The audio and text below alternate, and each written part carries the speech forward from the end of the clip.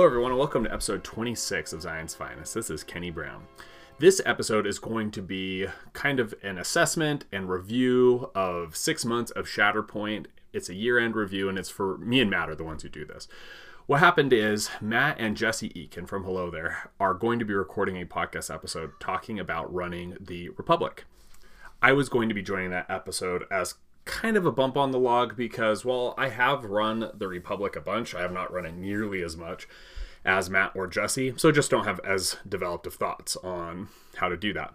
But what happened was on the night that we were going to record, Matt and I had decided to gather together to do some games. Jesse was unable to make it. He was out sick. And so what we ended up doing was Matt and I recorded this episode, which you're going to be listening to. So what we do is we kind of give a review of the 6 months of Shatterpoint, what things did better than we expected, what things did worse than we expected. It's super fun. I love talking with Matt. I love talking with Matt about Shatterpoint. And I think you'll find there will be things here that you might agree or disagree with us on. Obviously, you can't agree or disagree on whether or not we feel like we kind of missed the mark. But it's just an interesting thing to think about. 6 months in, what is better than we thought? What is worse than we thought? And Matt and I both have some not super surprising thoughts on that, but we fleshed out. We have a lot of fun with this episode. Okay, so first off, we've got some tournaments to promote. CanCon is happening. This is Tobias's tournament that's happening in Australia. So for those of you who are in Australia or can make it to Australia, it's probably a lovely place to be in January. January 26th through 28th, it's in Canberra. So we'll have a link to that in the show notes. I think it's a part of a wider tournament convention. So it's awesome that they have a Shatterpoint event. Ooh, that reminds me. It looks like 2024 Adepticon is going to be having a Shatterpoint event. I know it's a Premier Showdown event. I don't know if there's any kind of prize support or what's going on. Unfortunately, I'm going to Disneyland in March, and so I won't be able to go to Adepticon, but it looks like it's going to be super fun. So if you want more details, you can either find them on the Slack, or I'm sure that there are people willing to talk about it on the other socials. Okay, so Cody out in Reno, Nevada is having his tournament on December 16th, so that's going to be this next week. It's at Game Castle in Reno, Nevada. Dice roll at 11:30 Pacific. It's a $20 buy-in.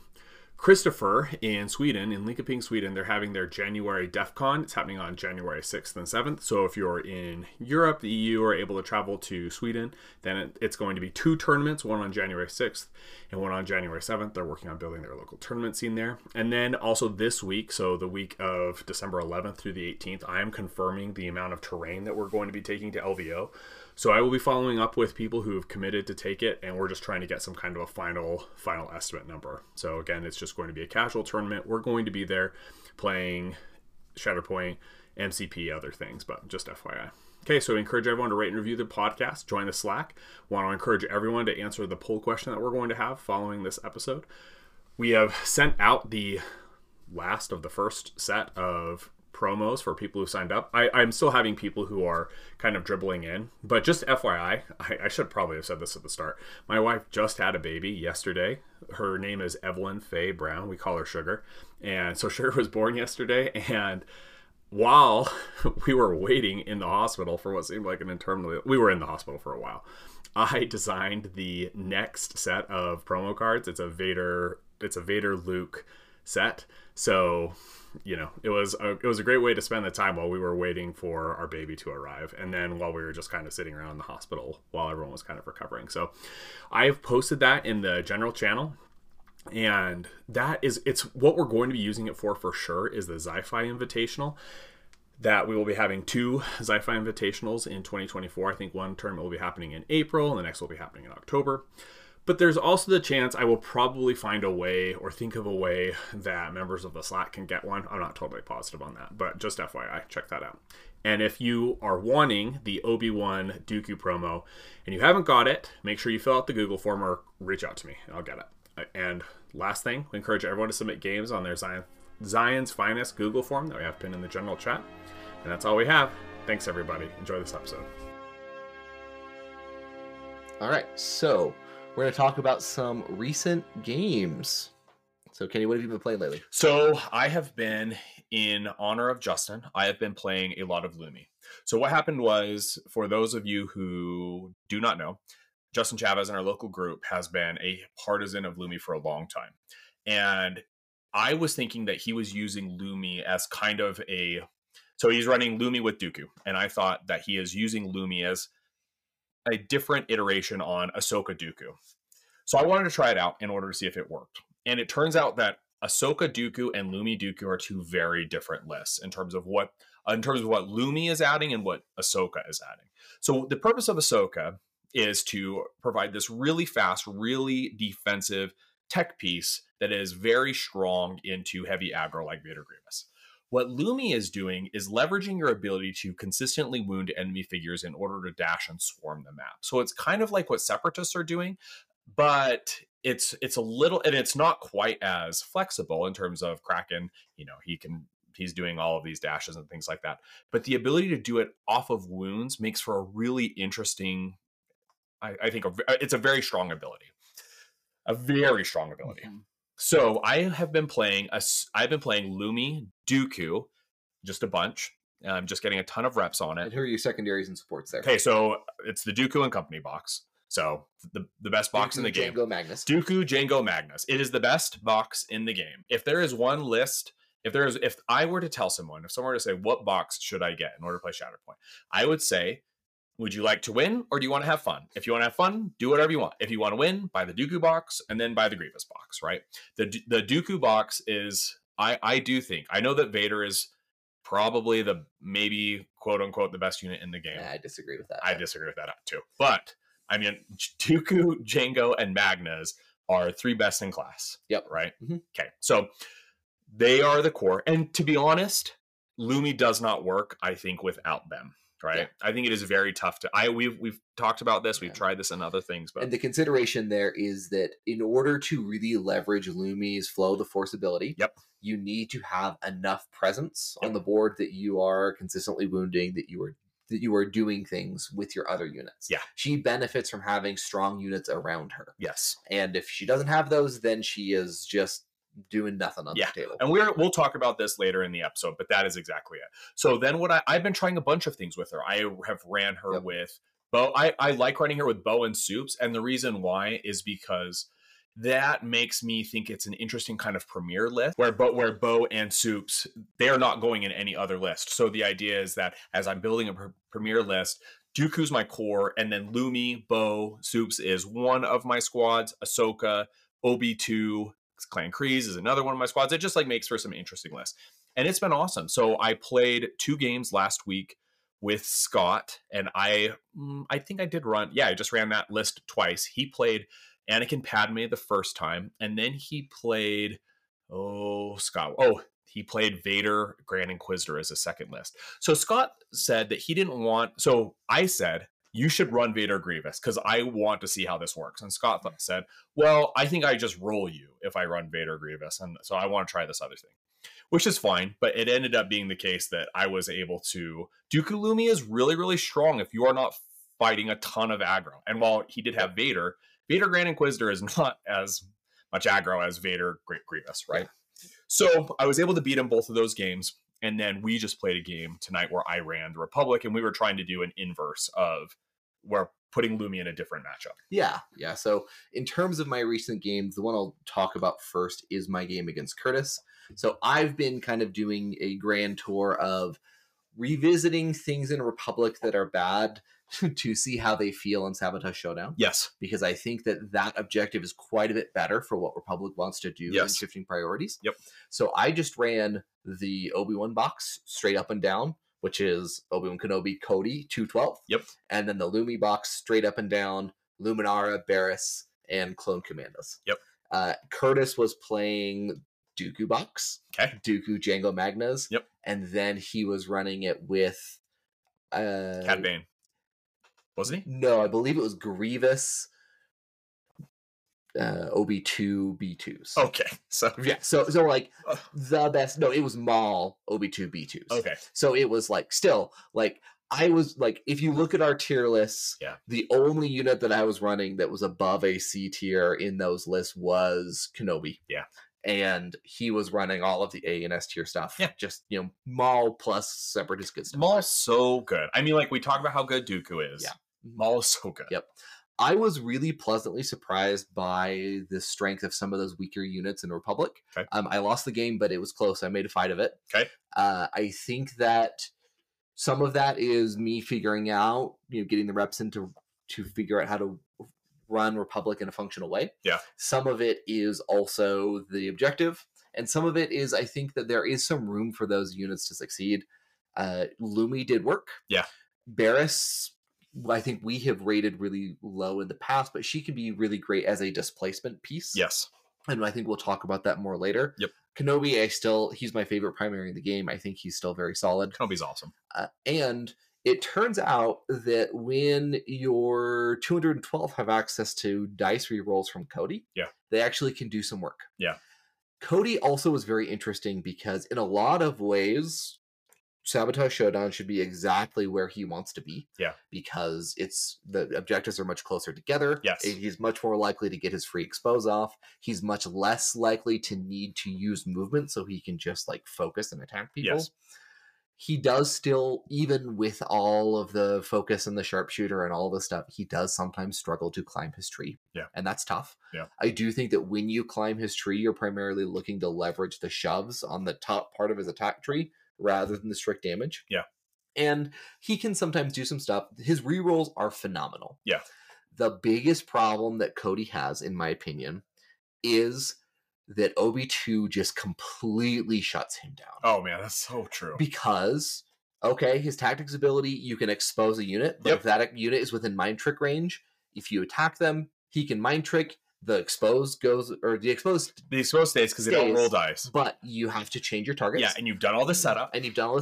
If you focus, you lose the focus from that first attack. Oh. And so you're going from, even if you don't get the expose, if you focus, you're going from a 9-die attack on Cody. He mind tricks you, and you're like, well, I guess I got to make a 4-die attack. Oh, that hurts so bad. And it's just, it makes it really difficult for him to do anything. Yeah. Mind trick is just a beast. So all of that said, I was really pleasantly surprised by my ability to make a game of it, running kind of some of the worst units in the game against some of the best units in the game. Yeah. So I do think the Sabotage Showdown does some work.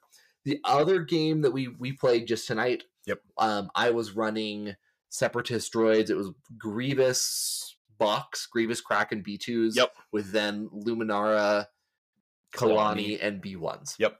I wanted to run this for two reasons. The first is I was looking around on the Longshanks data and saw that Lumi Grievous actually has a really high win rate on Longshanks, and I was surprised about that. And I figured, well, it makes sense. Separatists are good at killing people. You throw Lumi in there, you can leverage that dash. Yeah. We also landed on the B1 variant primarily because as a premier option, often you because you have a spot for Django Magnus. Yeah. It is hard sometimes to figure out what do you do for a third or fourth squad. Yeah. So if you can run Lumi kind of with the extras, how does that feel? Yeah. I was playing Mace Kenobi, and it was just very standard Mace Kenobi. Yeah. Kenobi with Rex and Commandos. Yeah. Which is my favorite list in the game. Yeah. I love it. It's great. So you thumped me pretty hard. Yeah.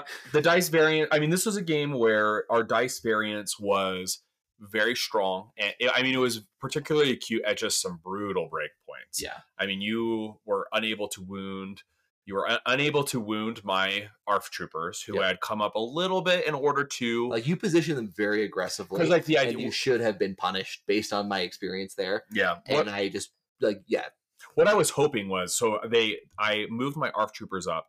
They had 2 hunker tokens, and I had cover. So my thought was that I would take a shot, not get 1 shot, and then be able to dash away was kind of the idea, and force you to kind of come up, so bring you up. So then Mace is able to go up and deliver the killing blow, and you were 1 damage short of wounding them, right? Yep. And so now your B2s are up there. They're a lot closer for Mace. And then that just happened at multiple points in the game where you rolled tons of failures, tons of expertises, and just like those, and they were brutal breakpoints, right? And so, and I one-shot Grievous, with Mace, which was wild. Yeah, I rolled 4 failures and an expertise, and he was exposed. Yep, and he was exposed, right? So you just one-shot Grievous. So I one-shot Grievous, and then I one-shot. I mean, I one-shot Grievous. Obi-Wan with the damage from Commandos was able to one-shot your B1s, and so that was just kind of how the game went. It was very interesting because I played Republic a lot when we were starting into the game, and then kind of peeled away from them.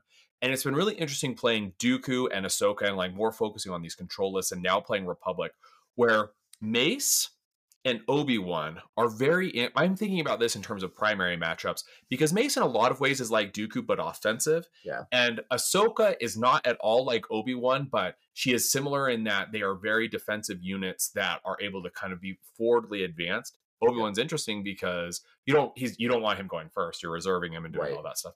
But it's very interesting being able to put those guys up while you really want your clones to stay back as much as possible and just leverage their coordinated fire, right? Yeah, absolutely. So I think that the conclusion that I came to, at least, and I've played the Grievous Luminara in a couple of variants. Yeah. I think that it is potentially very good. Yes. If you are running Jango and Magna Guards in there. Yeah. So I think that if you sub out Kraken for Jango, and if, just generally speaking, if your list has Jango and Magnas, they're going to lift the ability of every single other thing that list is trying to do. Yeah. But the idea of the experiment where we were trying to say, can we get another squad that is separatist focused in there? I think it's fine, but I think that Lumi is not the right choice. Yeah. Because you just don't have enough offensive punch. Yes. You don't have any displacement in the list. Which is huge. Unless you roll shoves on your attacks, which is a big deal. Yep. And so if you sub Lumi out for Maul, suddenly he can, suck people off of points. Yep. So I think that there is room to do something like that with Maul, or maybe with some other, units in the game. Yeah. That provide a little bit more control and displacement. But in general, if you're trying to go Grievous Luminara, you just kind of end up optimizing back towards the Dooku Luminara list. Yeah. That is just, I think, a better version of or like the Grievous Maul list, right? Exactly. Like, so you're going like in these. So, and well, let's talk about this. So what this episode, what we want to do is we've been playing the game for 6 months, and we want to do this reassessment. We want to think about units that are stronger than we thought and units that are weaker than we thought. And do we want to start with Ahsoka, or should we start with Lumi and kind of continue? Let's start with Luminara, because that's where we've been. So we should say, initially, when Luminara came out, I was super sweet on her because I'm like, oh, she's got this really cool ability. Flow of the Force is really awesome. But then everyone started running Vader Grievous. I was running Lumi Obi-Wan and just got worked. Yep. Because the problem with Lumi is that, and you know this as well as I do, is that Lumi does not work with the Republic because they are not able to leverage either end of Flow of the Force. They're not defensive enough in order to soak up attack, so that when she's able, when your units are wounded, she can pass out heals, because everyone's just getting one shot, right? And they're not offensive enough to be able to trigger her free dashes off of wounds, right? I agree with that, with a caveat. Okay. I think that there's potentially a place for Luminar in Republic. Yeah. But it's one of those things where you have to be positioning perfectly. You have to be playing really well. Yes. And it doesn't work against super aggro lists. Yes. So if you're playing against more displacement control lists that are doing more, damage in 3 to 4 chunks, yes, then suddenly her healing when one of your units gets wounded is super relevant. Yes. In my Obi Lumi game against Curtis, I healed easily more than 15 damage in that game from Lumi's ability alone. Yeah. Because he was pushing people off, and occasionally he'd wound somebody, I'd get a heal somewhere else. Yeah. So like that can matter. I think there's room for that, but you have to build around what she's trying to do. Yeah. And you have to know, I mean, I think the problem was what I thought at least when she was initially released, was I've got these clones and I'm running into Vader, or I'm running into Grievous, or I'm running into Vader Grievous, or I'm running into Dooku, and I'm just not able to like get enough. And I didn't know how to position really at the time, right? And so initially we rated her very low. Yep. So when we did even as recently as when we did our primary unit tier list, I was not present for that episode, and so I think that all of the Galactic Republic primaries were underranked severely because I was not there to advocate for them. I was trying, but it was very hard. But I do think that, even in those cases, though, I think that Kenny mentioned this on the Slack the other day, which is like, it turns out Luminar is great when you run her with good units. Yeah, exactly. Right. I mean, because Lumi's ability is, and this is a part of the reassessment. So what happens is Justin Chavez starts talking about how he's been running Lumi Dooku. And we're like, well, you're running Lumi with the best box in the game. It's going to be fine, right? But then... Well, not just the best box in the game, but also Obi-2. Obi-2. So, that's true. He was running Obi-2. Yeah, so you're running it, and then I think his other support there, he's running Super Commandos. He was running Supes, yeah. And so it's sort of like, okay, you're running Luminara with 4 S tier units. Yeah. Right? Like, what is that? It doesn't say anything. Right? And so initially I was super skeptical about it. Yeah. But once you play it, you realize, oh, if you're able, the dash is so powerful. It is such a powerful ability. Now, Lumi's problem is that, kind of like Ahsoka, she's going to do very little on her activation. Yep. Because she's slow. She has a dash for a force, which doesn't feel great. And she has no like free displacement or anything like that, right? And so on her activation, you don't feel good. But Mano Live, the ability to you're being able to peek at the top of your card for your order deck is excellent. And when you're able to wound somebody, that you're the one who's able to dash is so good. And with Dooku, when your units are wounded, you're able to dash, right? And so now she just becomes, she just adds this really dynamic presence onto the field with Dooku or with strong units. I don't think she's only good with Dooku, but I became a convert. I realized I'm like, oh yeah, I mean, Flow of the Force is an unbelievably strong ability. The other thing that I think, caveat that I want to add into this conversation as we're talking about things that are better or worse than we thought. Yeah. I think it's really common in the game right now to try to compare everything against like the best of what's in the game. Yes. So like, I think that it's really natural to compare everything to like, well, what does this secondary do compared to Jango? Yeah. What do these supports do compared to Magna Guards? Yeah. And I think that's an important consideration. Yeah. But I also think it's important to realize that like those two units are outliers that break the curve. Hardcore. And it's really important when we're assessing units to consider them not just against those two, but against the rest of the field in the game. Yeah. See, and my problem, and this was my initial problem with Lumi, was after having played her, and especially once Mace came out, the question became, why would I ever run Lumi over Obi and Mace, right? Because Obi is providing your team with the defense that they desperately need, and Mace is providing steadfast and protection and a figure that you always want a Shatterpoint, right? And so Obi and Mace are just incredible Republic primaries, even if we think Republic is a bit undertuned. And Lumi, it's not clear how she fits. And then you realize, oh, well, that's not her fit, right? Her fit is in this other kind of archetype running with these really strong units. And now Flow of the Force becomes this very strong ability, proactive ability. I mean, Scott was just demoralized when we played our 2 games because every time I'm wounding his figure, he's like, okay, you know, if you're not running a reactive piece, I'm going to wound you and I'm going to get a dash, maybe even swing 2 points. Right? It's wild. It feels really strong. Yeah. You only need to do that thing where you wound somebody and flip 2 points in one activation. Yeah. Like once or twice in a game, and you just win. Yeah, 100%. And so it's really powerful. It doesn't always trigger that way. Yeah. But even so, like you can do things where you wound and you take a point and then you're moving a second piece onto that point to shore it up to make it hard for your opponent to flip it back. Yeah. It can be really, really strong. Yeah. The other general rule that I want to lay out that I think was a really common mistake that we made early on is that it's really, especially with primaries, you just kind of look at like how much damage can they do? Yes. What are their big swings? Yep. And how do they step up and do things? Yeah. And I think Ahsoka is kind of the pitch perfect example of this. Yeah. A lot of people really did not like Ahsoka at first when she came out, and a lot of people still don't like her because they're sort of like, she doesn't do anything when she attacks. Yes. She has this cool interrupt where she can advance when one of her units get wounded and make a 5-die attack. But a 5-die attack on her kind of doesn't really do anything. It's not very strong. And it was very hard, or it was very common for people to sort of be like, well, I'm going to roll up with her and swing for the fences, and then she just doesn't do what I need her to. And then I just want to play somebody else. Yes. And so talk to me about where you found a different space for Ahsoka. Yeah, so that was actually my story. Was what happened was I was maining Ahsoka, and I was running Ahsoka Maul. Really, I was just running Ahsoka with everything initially, and just could not get it to work. Could not figure out Ahsoka's not doing damage. It wasn't working.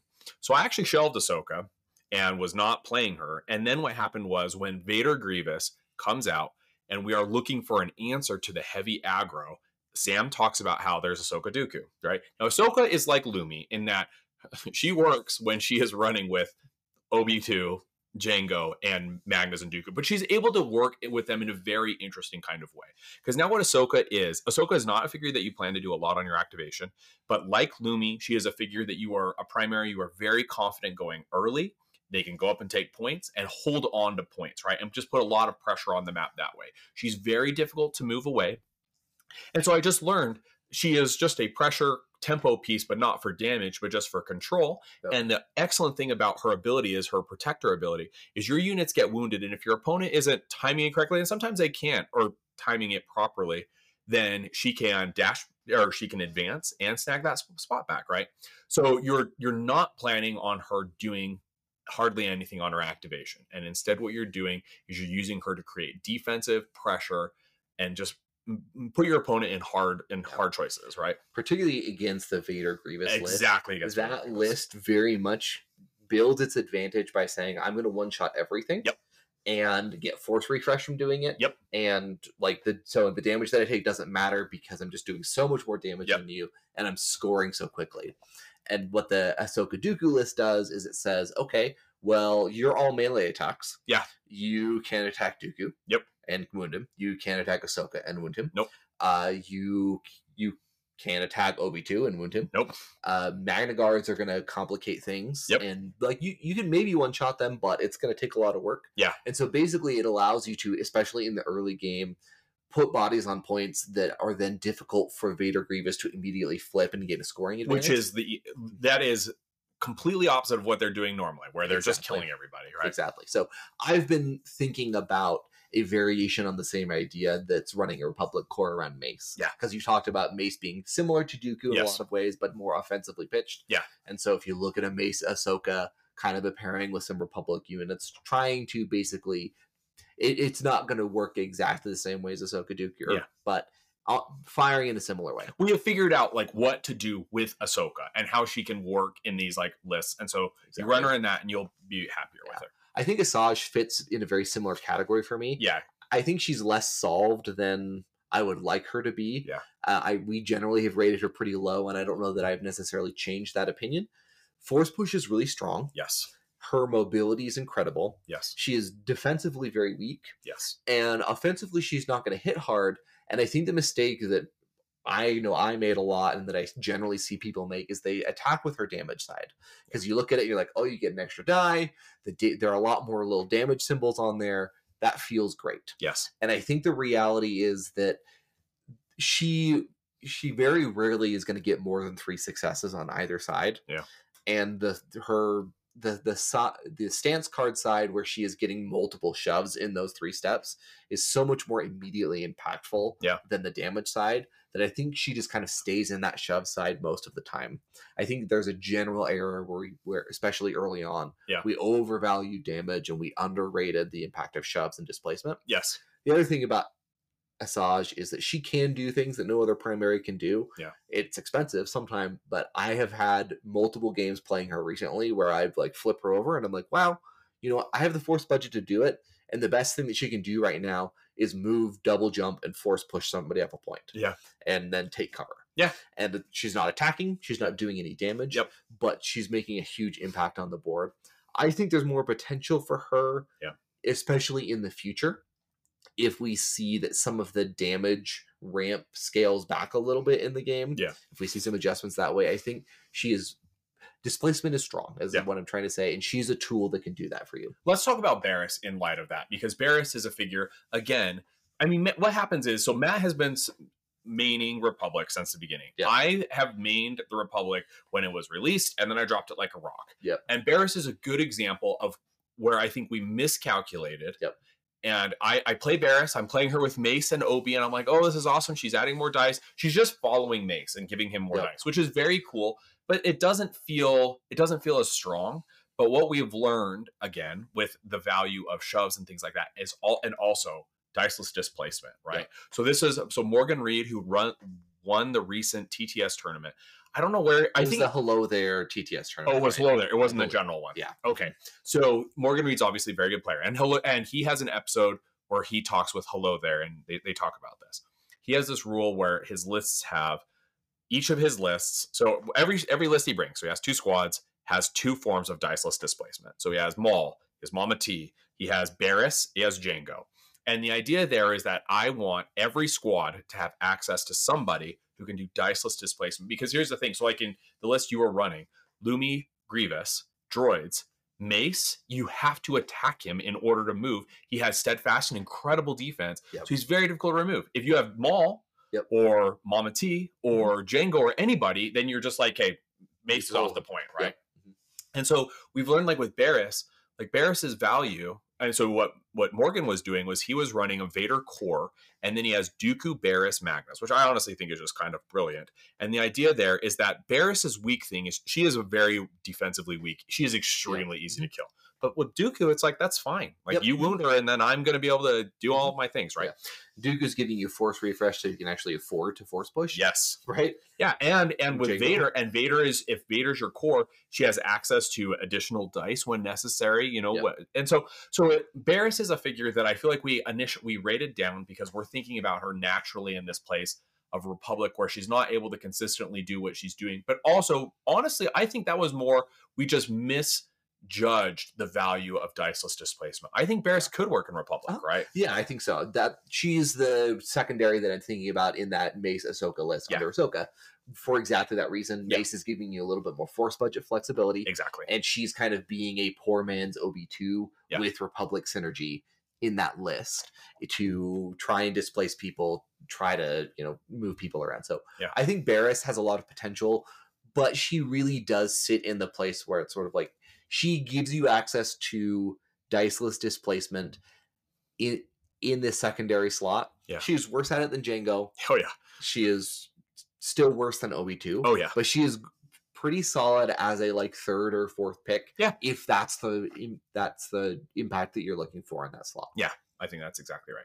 Okay, so one unit that initially we rated, I don't think we rated it low. We rated it lower comparatively was Clan Kryze. Yeah. And maybe let's talk about Clan Kryze and Super Commandos together. Okay, that's a great idea. Actually, you talk about Super Commandos. Yeah. So I know very early on, the conventional wisdom in the larger community was Super Commandos are just better than Clan Kryze. Yep. You just always take them every single time. More health. More health. The main thought there was you want bodies to go stand on points and contest them. Super Commandos are positioned to do that, whereas Clan Kryze are a little bit squishier, and they want to attack from range. Yep. And so that does some funny things to... And the Super Commandos will punish people from trying to leave engagement. Yep. They can lock units down. Yeah. They can do some cool stuff. So the general wisdom was Super Commandos are just better. Yeah. What we locally have actually really swung to prefer Clan Kryze, primarily because Super Commandos just kind of feel like a bad version of Magnus. Yeah. And when Magnus are everywhere, and when Super Commandos are going up against Magnus, they just lose that fight every single time. Every single time. And Magnus are doing bodyguard and other things and they have that out of activation mobility. So the jump and the other action economy that Super Commandos give you is fine. Yeah. I know Justin really loves the Super Commandos as a piece of lockdown in that Dooku Ahsoka list. Yeah. And I think that makes a certain amount of sense where you already have Magnus on the table. Yeah, sure. And where you also have OB2 on the table to further juggle where people can attack. Yeah. But we have really swung to liking Clan Kryze because the fact that they have, sharpshooter is great. Yep. The fact that they have your choice of pin into shove or shove into shove, and the first two steps on their tree is phenomenal. Yeah. It's the best 2 steps in the game, right? It really is. And the fact that they can do that at range, they can do some really cute things. Yeah. I have had games where a single Clan Kryze attack completely shut out a Vader activation. Yep. Because they push him away. Yep. Pin him.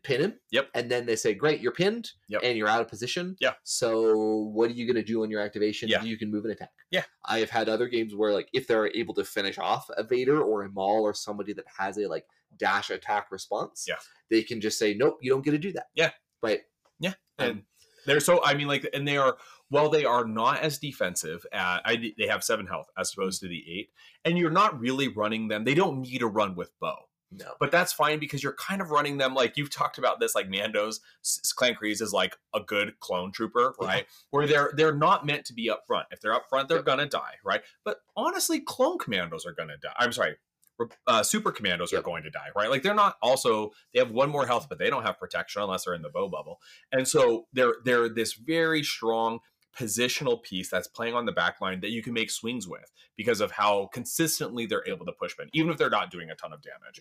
It is also, I think, just like Luminara, worth adding the caveat that part of where we see the Clan Kryze Mando shine is when you're running them in a list that also has Dooku and Jango and Magnus. Of course. Right? Because those are all units that are creating a forward pressure that they can stand behind. Yes. They're beefy bodies. Yes. And then Clan Kryze can shove units off and then either join them on the point or just shove them off to flip the point with another body there. I do think that is actually a huge and very important caveat, is they need that kind of beefy midline, right? In order to, so that they're not like the first line of attack. And also that was where we learned like Bo, initially, Matt and I have talked about this, because Matt and I talk about a lot of things. But one of the things is we overestimated Bo and Commandos, especially their durability.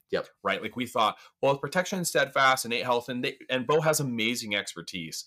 We were like, oh, they're going to be able to do this. And they are very defensive units, but not like to anchor that kind of midline like figures like Ahsoka, Dooku, Jango, Magnus. Right. And so one of the other things that's really tricky about some of this stuff is that whenever you have protection that is, and this is something I'm just barely learning to appreciate, when you have protection that is keyed to positioning, you're contesting an objective, or even makes you're engaged with a unit, because damage is applied at the end of the attack. If they can shove you out of range to turn off that protection mid-attack, the protection goes away. And I think Bo, especially, she gets steadfast, but it's only range 3. So that's a pretty tight band, right? For Bo needs, so Bo's ability is Mandalorians within range 3 that are contesting an active objective, gain protection and steadfast. So those are 2 triggers. They need to be contesting an objective and within range 3 of Bo, and you would be surprised at how often that is not the case, right? Or how often you can, even through steadfast with shoves, change that calculus so that you can turn off that protection. So that hurts. I mean, so Clan Kreese, better than we thought. Super Commandos, a little worse than we thought. Although I think things are always kind of like in a position of flux. But Clan Kreese is certainly better than we thought. Absolutely. We also want to talk about Night Sisters and Savage. I think we are generally very fond of Talzin, and we think that she is great. Mom is awesome. And the question is, does her supporting cast do enough to bring her along? I know Dizzard from Rogue Sport is really, really sweet on the Night Sister box.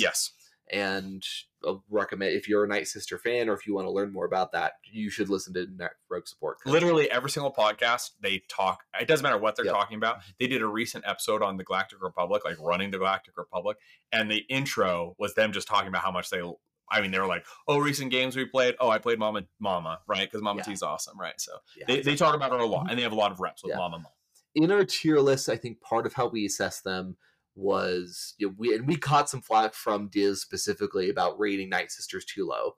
But we rated them as a C, I think. Right? We rated them pretty low, and we were sort of like, Savage just doesn't quite do very much on his activation, and Night Sisters just kind of feel like if they were clone troopers, they would be the best clone troopers in the game. Which is so funny. But they don't have the Republic tag, and so their synergies that they have are just different.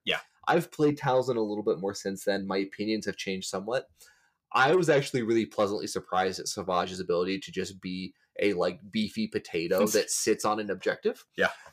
Particularly because after having played a lot of Galactic Republic and appreciating that that's exactly what clone trooper style units want. Is somebody else that can be defensively strong and stand on a point that they can then attack into from the back line to push off or wound or make an impact. Because he has protection and steadfast that is not that is just totally free. And 10 health. And 10 health. And he gets some out of activation movement. Right? So all of those things together, Night Sisters have some cute things in terms of adding extra dice. One of the dynamics that they have that's actually very cool is their ability that gives them extra dice can trigger from each other. And so one of the intended play patterns there is that you move 1 up to melee engage so that the range attack hits really hard.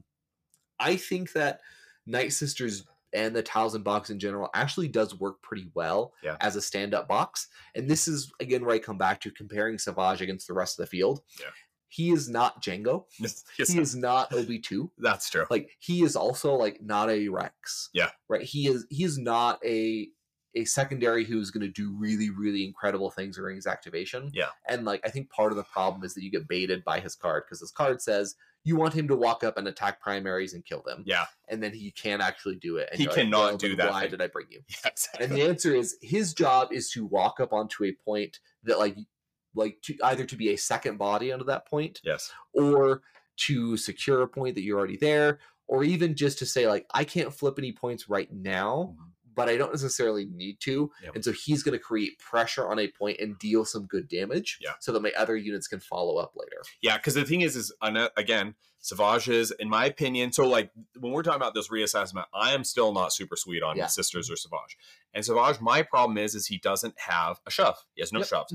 And so Matt's I think, Matt, you're right in terms of thinking like this is how he's meant to be leveraged, right? Like this durable body that is difficult to remove, so then you can continue to follow up with pressure. And often I think what you were doing with him, especially, is leveraging his out of activation movement to get him onto points before he activates. Great point. Or outside of his activation. Yeah. So that if you're in a situation where it's like, okay, he got shoved off. Yeah. Great. But Talzin activates, she gives him a dash to put him back on the point. Yep. She makes a big attack onto that point. Yeah. And then suddenly you can flip that with his body. Yeah. Mama T is so good. Yeah. So I was previously in the position where it was like, I think Talzin is good. I think Night Sisters are a little lackluster, but you take them. But maybe you don't always take Savage. Yeah. And maybe you take a Dathomirian primary instead. Yeah. But the more I think about Premier, the more I've played them, I think like you do just run the Talzin box. I think in Premier, that is the way to think about it, right? If you're not optimizing. Diz says, and I think this is really interesting because he says that he runs Mama with Savage when he is running Vader, because Vader is able to make Savage really hum, right? Because he's taking that damage, which is generally fine because he's still not going to get one shot. And then he's really threatening some spikes, right? And so that's an interesting point. But I think for Premier, I think you still just run the box, right? I think the cute thing that I think I remember seeing Diz talk about is he actually puts Savage as the secondary under Vader. Oh, and that's then puts like Django under Talzin, and then you have another squad that has Maul in it. Okay. And so you can sort of like you only run Savage with Vader. I think that's cute, but I think that in general, you're better off just running the Talzin box as the Talzin box because there are so many better things to be doing with Vader. Yeah, you don't. I mean, you'd never want because like if you're running Vader on your list, you're probably making Vader a core feature of your list. Yeah. He's not your fourth squad. No, he's not your fourth. If he is, then wow, you must be running a really strong squad. Okay, one other thing, and this is the last thing in terms of things that are stronger than we thought, and this is just our things about how we think the Separatists is a really strong faction, is out of activation movement, right? Yep. Also why we think Lumi's good, right? Yep.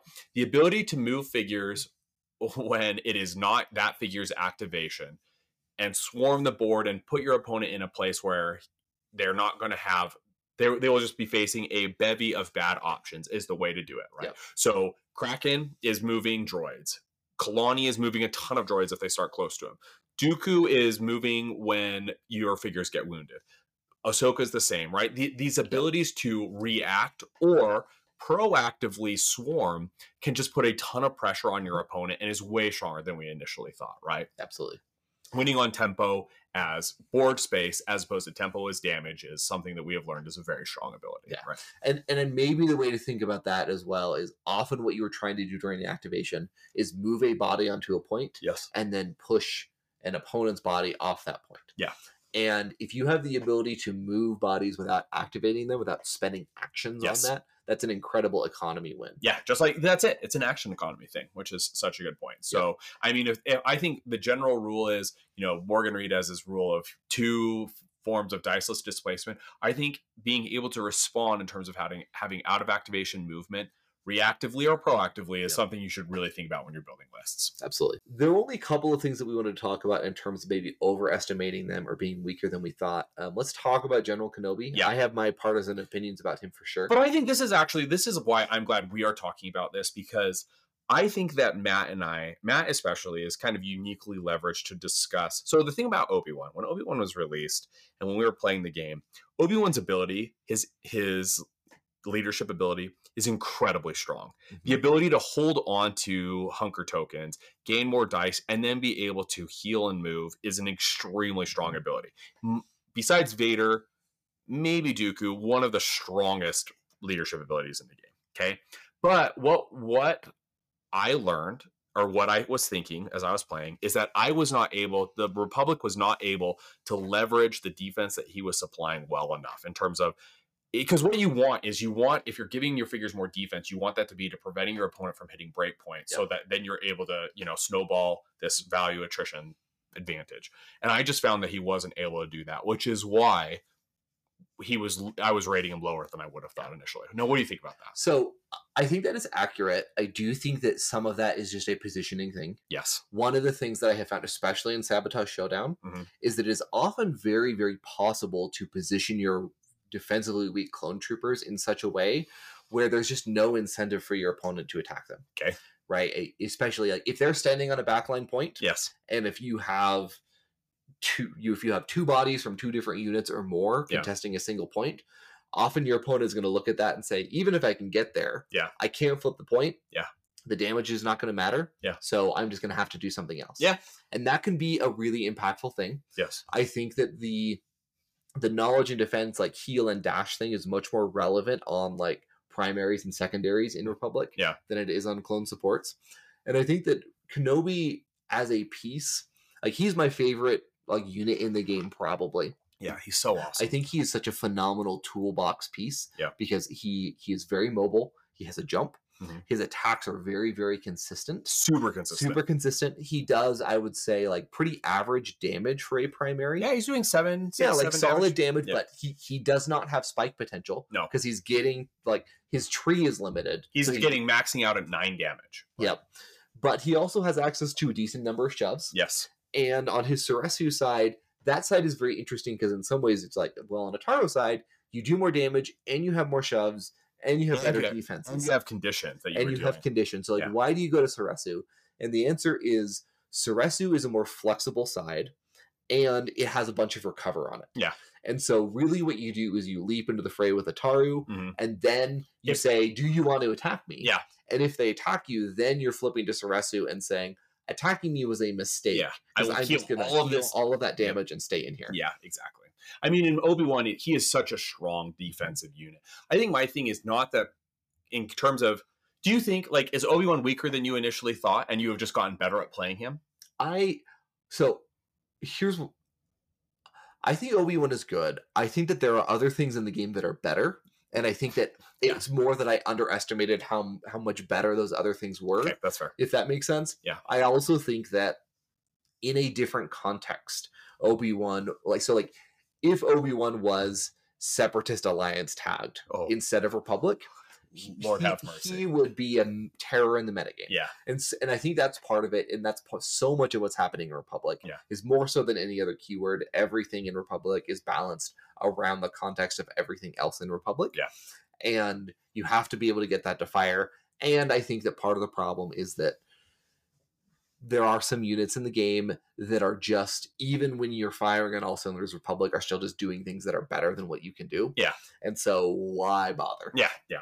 Right. I mean, I think for me, like, I think that Obi-Wan is weaker than I initially thought, only because I have revised my feeling of the Republic down and realized that I was thinking, I don't think Obi-Wan is doing enough. Yeah. I think that is going to be an opinion that will change as we get more reps in, as we figure it out. I mean, because you really got to approach the Republic with a different mindset, right? I think my initial thought, I guess one way where my opinion has changed is my initial thought was Kenobi is your build around unit in Republic. Like, he is the center of your list. No. And I don't think that's true. Mace is the center. I think it's Mace, or it's Vader. Or Vader, yeah, of course. Yeah. Or, like, I think you're picking one of your 7 or 6 cost primaries that you're putting Arse under, and you're saying that's my core squad. Yep. And then Kenobi is a solid list that you are pairing with that. Yeah. I mean, Mace is such an extremely good anchor piece. Like, I mean, we people don't give him, I think, the love that he has because they don't like the Republic, but Mace is just such a problem when you're playing against it. So. He is phenomenal on the table. Yeah. Okay. So one other unit that was weaker than I thought is Republic Commandos. When they were initially released, I was like, oh, these guys are awesome. They have protection, but they are an interest. We've already kind of gone long on this, but I just want to say what is interesting about them. I thought they were strong, but I was not accounting for the fact that they have 6 health, which is a huge problem, right? And not just because it's like, well, that's effectively 7 health. That's true, but that's still low, right? Like they're not more durable, right? If they're all getting one shot.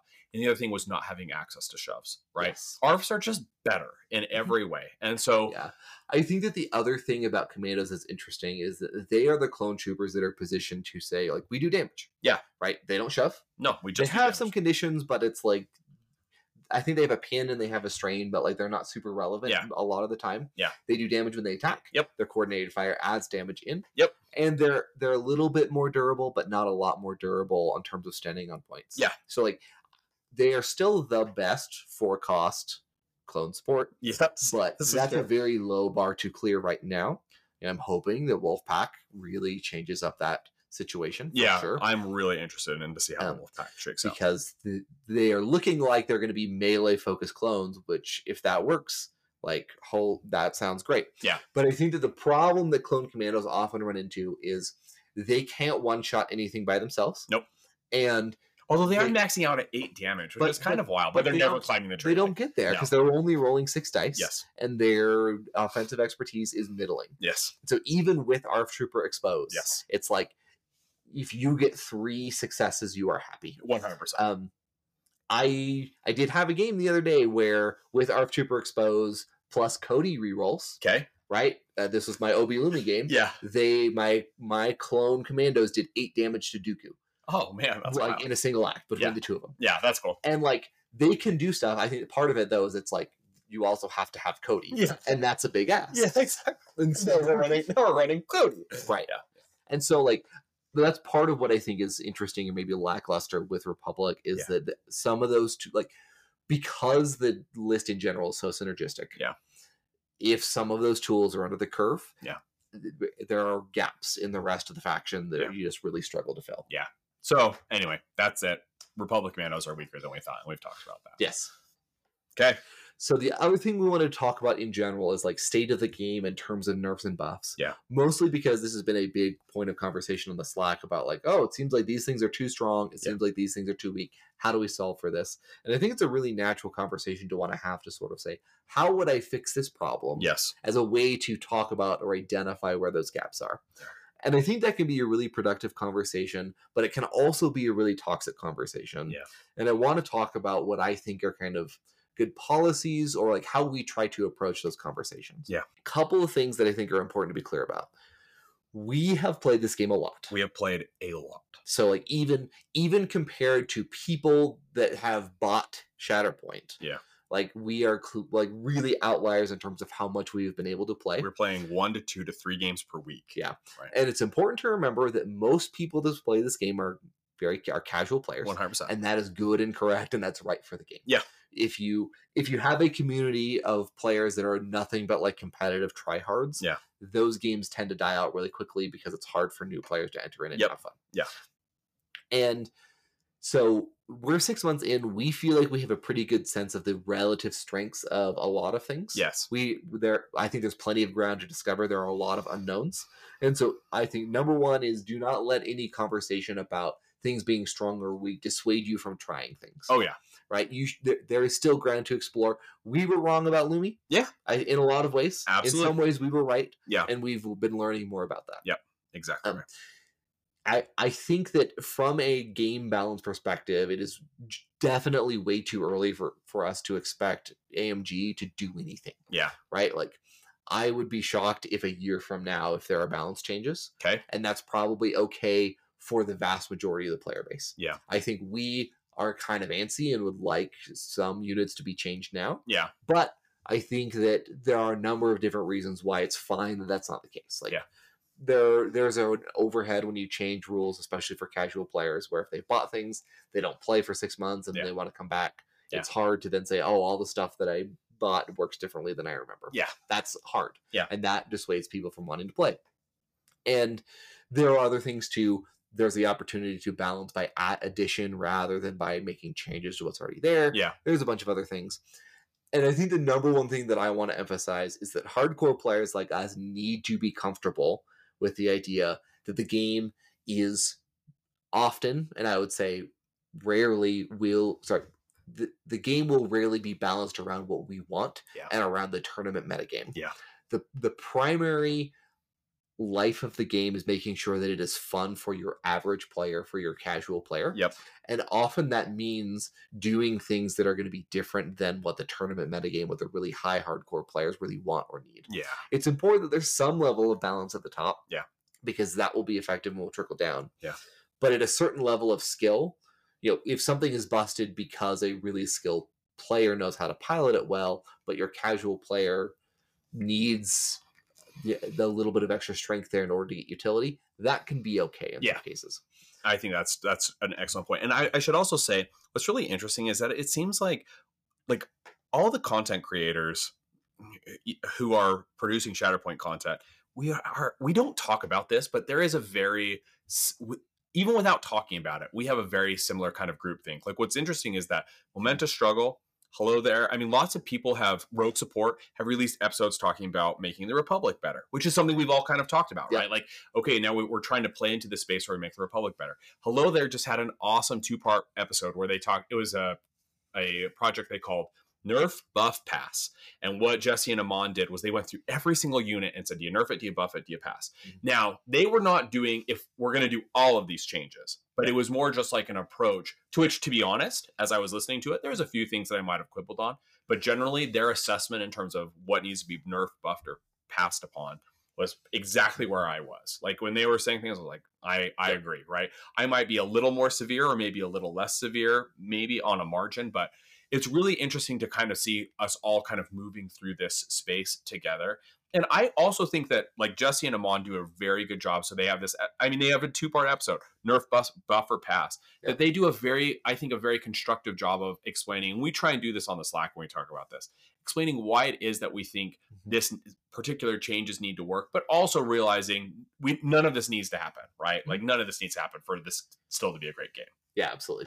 So with all of that laid down, in terms of balance adjustments in the game, what do you think needs to be addressed? I think that this is, to be honest, if I have a very limited wish list, Vader gets nerfed.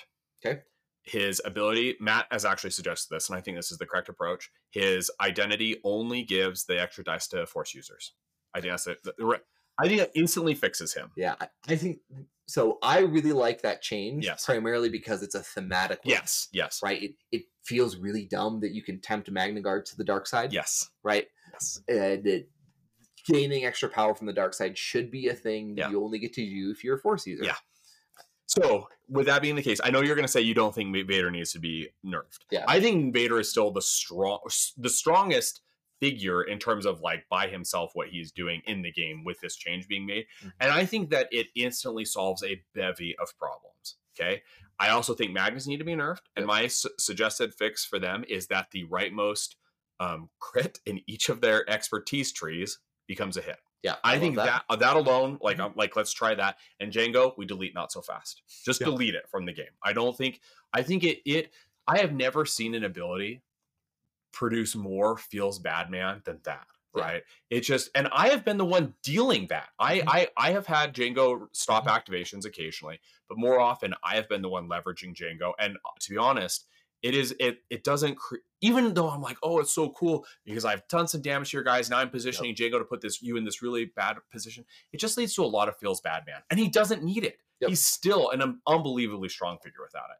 And then I think that I think clones need to be buffed, but I think that maybe that change, I defer to your judgment. I think that maybe they get an additional health and maybe the 501st gets a damage on their first step on their trait. So that's I know that sounds like a lot, but I'm thinking that's a pretty that's conservative. That's pretty conservative. What do you think about that? So there's a lot about that I agree with and that I like. Okay. Right? So I think unquestionably Django and Magnas are so strong above the curve that they need to be addressed. Absolutely. I like that change for Magnas. I also think it's ridiculous that Magnas as a 3-cost support have 10 health. Oh yeah, great point. So like they're melee only. I get that. They're bodyguards. I get that. Still, but like as a 3-cost support, they have the best offensive expertise in the game. They have the best attack tree in the game. Not even counting supports, it's better than most units. Period. Absolutely. They have the most health. They roll 5 defense dice, and it's 1 and 2 for their expertise conversion. Right. Yeah. It's literally exactly what you want. It's crazy good. Yes. And they don't feel like a 3-cost support. No. And that is a problem, especially when Dooku is just such like.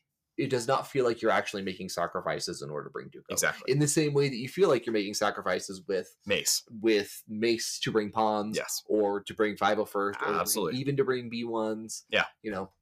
That's a good comparison. Right?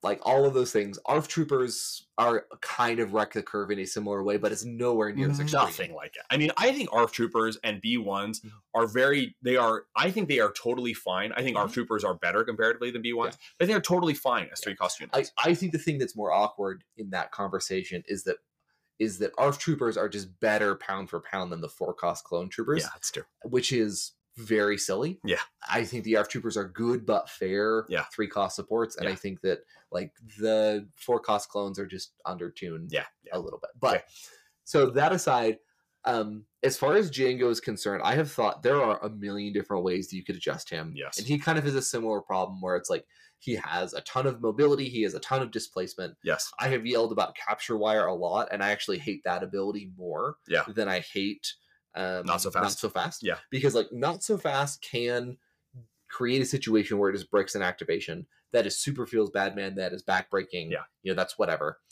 And for those reasons, I think it would be great to, like, you could even just change Not So Fast to say, like, it can't wound in some fashion. Yeah. So that it's like, it does damage, it's fine, it's whatever. Yeah. But or if it wounds a figure, this is what I've heard, is that the idea is that if a figure is wounded, your opponent draws another card, right? So that their activation isn't break. Yeah. They're still wounded, right? I don't love that because I think part of the symmetry of the game where you're on roughly the same pace through your deck as your opponent until Vader comes out.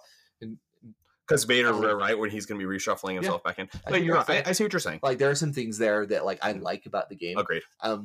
But Capture Wire, to me especially, seems insane. So because good. It is Force Push. Yes. But it costs one less. And they get pinned. Yeah. And the downside, I guess, is, like, it is true that pulling someone towards you is worse than pushing them away. Yes. But it is not one force plus a condition much worse. That's exactly right. Right? Yeah. So I actually think that the fix that I would like to see for Django is you make Capture Wire cost an action. Oh, that's interesting. I mean, because that also makes it so... That's interesting because the idea is that if you hit it on the tree, can you still get it if you hit it on the tree? But then you're still giving up 2 damage and a jump at that point, right? It's a fair trade, right? Yeah. Yeah. I mean, I think that's totally so fine. Because like because as we've talked about, diceless displacement is so strong. It's so strong. Force Push everywhere else costs 2 force. Yep. And so if you get it at a discount, man, that's an interesting idea, man. You know, like you have to embrace some risk in order to do it. Yeah. And what if it costs 2 force? I think if it costs 2 force, that is also fine. Okay. I think that is fair. Okay. I think that's less interesting of a change. I think that is. I totally agree. What you're saying is it becomes a lot more interesting. Yeah. Right? So as far as Vader is concerned, so my general hot take on nerfs in the game right now is I kind of think you could just change Django and Magna's, and that fixes a lot of things. Yeah, because then Vader Grievous is worse. Vader and Grievous and Dooku all come down substantially because, like, and we talked about this earlier. Yeah. There's so many things in the game that lean on the strength of those units in order to do what they want to do. And I think that, like, especially Magna's, if you were taking some health away, if then suddenly taking extra dice from Vader hurts a lot more. Yeah. Because they're a lot more likely like to if they're wounded. at 8 health, right? Yeah. So, like, I'm fine. I don't necessarily... So, I think Vader is good. Yeah. I think he should be good because he's an iconic Star Wars figure. He absolutely should be good. People love him. He should be good. Yeah. And I actually really like his place in the metagame where it's like he does not have super designated synergies. Yeah. But he is just sort of good within certain contexts. Yeah. And that he finds a lot of homes as a splash piece. Because, again, we're talking like Magna's and Django are so good. Yeah, but I think that that's a great place for Vader to be. I am fine with the idea of a nerf so that his innate only affects Force users. Yeah. It is weird because pretty much every innate ability like that in the game is limited in some way, either to keywords or by range. Yeah. And this one is not either. Yeah. And that's a little bit silly. It is a little strange. But I also think that, like, even if Vader is in a context where he's only giving himself the dice, like, he's still a solid figure. Oh yeah. But and I think that because Vader's activations are terrifying, right? Yeah. Because he's gonna kill anything, right? And that's exactly what you want Vader to do. Right? Exactly. So, like, I would be totally fine. Like my pick period might just be nerf Django and Magna's and see what else happens. I think that I mean, to be honest, I think is an iterative approach. That's totally fine. I think that the obstacle is that with a physical game, it is hard to do an iterative approach. Yeah. And so really, like, if they're going to make changes, they have to do them in a lump sum. Yeah. And they have to say, we are changing all of these things in this way, and we are trying to future-proof everything to bring the outliers on both sides towards the middle. Yeah. And I think the other piece that I would say about that is I think that Republic is stronger than the larger community gives them credit for. Yeah. And I think we're going to talk about this in more detail in a future episode. Yep. But I think part of it is that their game is really a positioning game. Yes. And the way that they play a positioning game is different than how the rest of the game wants you to play. It's kind of different than how shifting priorities, the objective set wants you to play. Yeah. So I think that a big part of the barrier with them is that people are positioning them in properly. Yes, this was 100% my mistake. Yeah. I'm putting people on the midline. You should not be doing that. Yeah. And that's part of it. And I think that it's okay if there are some units in the game where it's like, okay, yeah, their skill floor is lower. Yeah. If you misposition, you're going to get punished hard, and that's okay. Yeah. I think it is pretty unquestionably clear that the design intention for Republic in general, and especially Clone Troopers, is like they're weaker than on average individually, but they're giving you coordinated fire and other value added up over time. Yes. And I think that's very cool. And I think some of the fixes that people have suggested were like, oh, make it innate, or, you know, those kinds of things. I don't love those things because I think that I agree with like Sam that innate coordinated fire is just too strong because it changes a couple of different things. It allows you to trigger it more than once in an activation. Yes. It makes it free always, and so there's no way to punish it or exact a cost from your opponent. Yeah. A lot of those things. I actually think that the larger issue is more that there is not a meaningful power difference between the 3 cost and the 4 cost clone supports.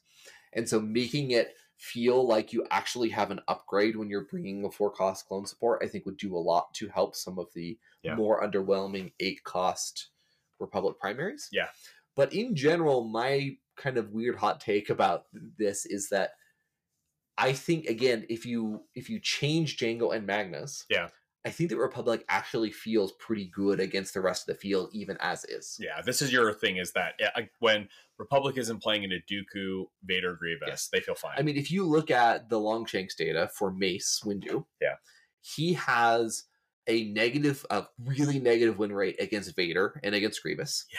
He has a dead even 50% win rate against Dooku. Okay. And he is positive against every other primary in the game. That's so interesting. And so like, and that matches my experience as well, where it's like you can run Mace Obi and feel good into everything that is not like Vader plus Grievous or Grievous plus Dooku. Yes. And then you're in a sad place. Yeah.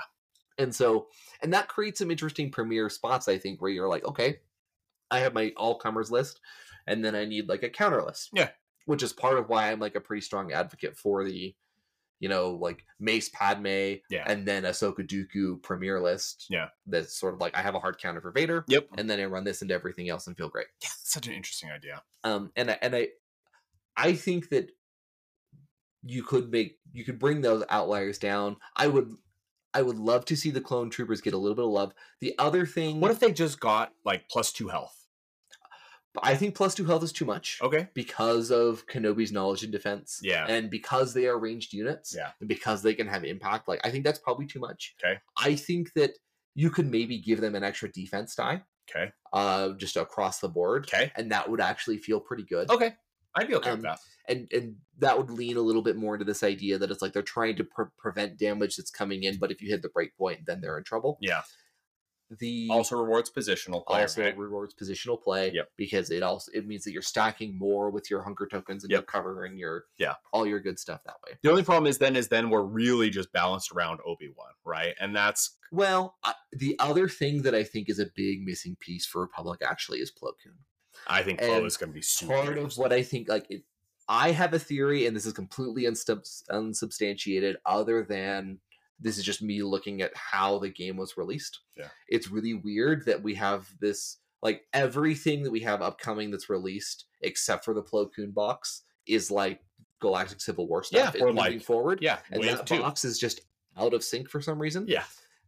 I think that probably what happened there is they designed Galactic Republic kind of as a unit within the context of that Plo Koon box. With Plo Koon. With him available as a resource. Yeah. And they were sort of like, oh, we want to do a pre-order bonus. Yeah. What if we do Padawan Ahsoka? Because she's a really iconic character from this era, you know, the Clone Wars TV show. Yep.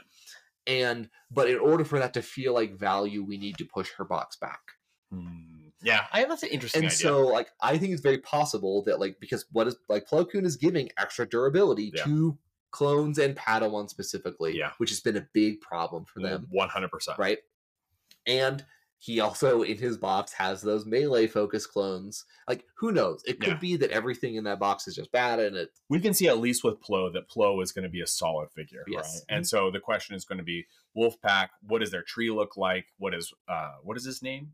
Is it literally I think it's Commander Wolf, and that's why so the funny. Wolf. The Wolfpack. I mean, it's going to be really funny to just see how that works out. So there's a lot that we don't know about that, but I have a bit of a theory that he's a missing piece that the Republic really needs in order to hum. Yeah. But I think that they could very reasonably tweak a couple of numbers up on Commandos, 212, especially 501st, and Cody, so that those are units that you actually maybe want to play sometimes. Yeah. I mean, I think you play Commandos frequently are your go-to choice for cost clone. Yeah.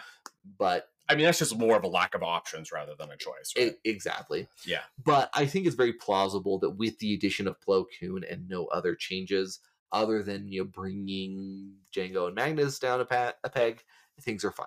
I think that we actually see, I mean, I don't know, but I bet Django Magnus nerf comes sooner than we think. You think so? I don't think it's a year from now. I think I could see it coming in 6 to 8 months. That like by next summer, right? Because we'll have had a more of the Galactic Republic releases. I mean, that's June and August. That's the summer of next month, and I could see AMG thinking about making some kind of a change. I think that was kind of the idea, that there was a nerf within like a year of MCP. Yeah, right. I think it was 2 years in when that nerf came in. Ooh. And MCP was a little bit different in a lot of ways because it came out in late 2019. Oh, that's right. And so organized play was a lot more. They didn't have organized play. There was a big tabletop simulator. That was it. That kept the game alive. Yeah. But like that impacted a lot of stuff there. Yeah. And I think that, so the other thing is I think there's also a lot of potential that stuff in the next wave is going to impact the metagame dramatically. Yeah. Particularly because we're looking at adding new factions, new everything. Yeah. So, I mean, I am not a game designer. I have never worked professionally as a game designer. Yeah. I have played a lot of games. Yeah. But if I were in AMG shoes and I was even sitting where I am now, where I'm like, it looks like these guys probably get a nerf. Yeah. I would put that on the short list. Yeah. But I would want to, at the very least, wait until the next wave comes out and has an impact. Yeah. Which I think like we're looking at releases for those in January. Yeah. So like I would be shocked if they do anything to pull the trigger before next summer. Yeah. And I would not at all be surprised if it is quite a bit later than that. Yeah. Because it's very possible that because what you don't want to do is make a permanent change. Yeah. And then have those units be too weak. Yeah, in the future. I mean, I think that with Django Magnus, I just don't see that happening. But I agree. I don't know. I mean, I guess we see. I think the real problem for us is that AMG doesn't really have any kind of feedback loop, right? Like we don't have official Shatterpoint tournaments, right? It's just community feedback. Yeah, right? I mean, I think that the official tournaments are less valuable than tournament tryhards would like to say that they are. I mean, but it's at least some kind of data, right? As opposed to just, I don't know. I guess we'll see. But hope springs eternal. Yeah. And this is something we've talked about a lot with Marvel Snap too. Sometimes the perception of a buff or the perception of a nerf is enough to encourage people to play things less or play things more and experiment and solve for stuff. And so sometimes all you need to do is change numbers in a way that is not actually meaningful, but that feels more meaningful than it is. Yeah. So that people will take a good look at those things again and figure out, oh, actually, there are some things that work well here. Yeah, 100%. Keep playing Shatterpoint. Have some great holidays. We love you all. Hope you have a wonderful holiday season. Bye.